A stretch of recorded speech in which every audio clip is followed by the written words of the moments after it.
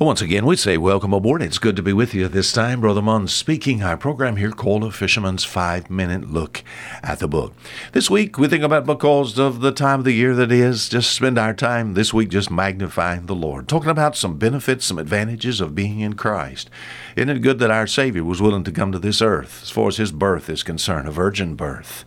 And as far as his life is concerned, we think about our Savior, one about doing good. I'm glad I can speak of the sinlessness of Christ. I'm glad I can talk about his death. And we think about the value of his death, his shed blood, and then today his mediatorial position. And as far as Christ is concerned, just, it's all just wonderful. But on the practical side of life, some benefits now of serving the Lord. What do I find in Christ? I find no matter how hard times get, I find underneath this old preacher of the everlasting arms. As far as we think about our Savior's concerned, no matter as far as living in an insecure world, I'm glad as far as the Savior's concerned. When I'm reminded of his pierced hands, I have his hands of safety. My Father is still alive. As of the making of this broadcast, he has monstrous hands. He was a big fisherman. Just monstrous hands. And those hands, my friend, held this young man safe for years and years. But I dare not speak of the hands of my earthly father versus the hands of my heavenly Father through his Son, Jesus Christ. Hands of safety. Yesterday we talked about a heart of love. It's one thing for me to love God, but I found out that God cares for me. That there's something about the heart of God that is moved toward the direction of this preacher and how it does something to bring us joy on the inside. In the book of Luke, Luke chapter 10, a little verse here. You're familiar with the story, his two sisters and a brother. Jesus spends some time with them from time to time. Of course, it's Bethany, and of course, it's Mary and Martha and Lazarus. And our Savior's there, and it says this at this particular time, verse 39, the only verse I can read because of time. It says, and she had a sister called Mary, which also sat at Jesus' feet and heard his word. Something about the parts of the body of our Lord, something about his character. We think about his hands and his heart, his arms. What about these feet? The feet of Jesus, that's a place of instruction. The benefit of serving God, I'll be honest with you, because of God's Son, our Savior, I find now a place of perfect instruction.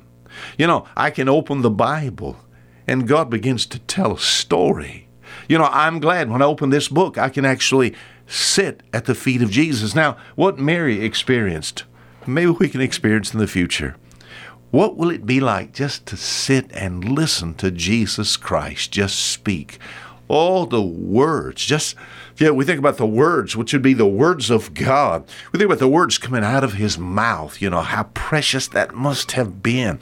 But she sat at his feet. What does that mean? That means she was down there with a nose at his feet, that she just sat in front of him as he taught. Remember, it says, what's in the book of Acts? It talks about the Apostle Paul. He sat at the feet of Gamaliel. Gamaliel was his teacher. Jesus is the teacher here. While I'm thankful for the feet of special people in my life, I think about maybe Dr. Clarence Larkin, Dr. C.I. Schofield, maybe Dr. Bob Jones Sr., John R. Rice, M.R. DeHaan, Oliver Green. We think about these great men that mean something to me. And I've been at their feet before, but at the feet of Jesus, here as far as the Word of God is concerned. My grandkids still, like my children, love to sit and they'll say, Paw, tell us a story. And I'll tell them the story about some silly little frog or something or some alligator, and that it'll have some moral principles to it. But to sit at Jesus' feet. To open the Bible. What does it mean to open the Bible? To listen, my friend, to have the Heavenly Father to tell us a story, to be able to sit at a place of instruction. Now the devil will fight this. He'll have you sit at the feet of the world, sit at the feet of a TV, sit at the feet of a liquor bottle, sit at the feet of areas of immorality. He wants you there, but at the feet of Jesus is what we had. Isn't it a blessing? Some advantages of being in Christ. I can literally sit at the feet of Jesus when I look into this book. Great advantages of being in Christ. Now, till tomorrow, the same time, this is Fisher Munn saying goodbye.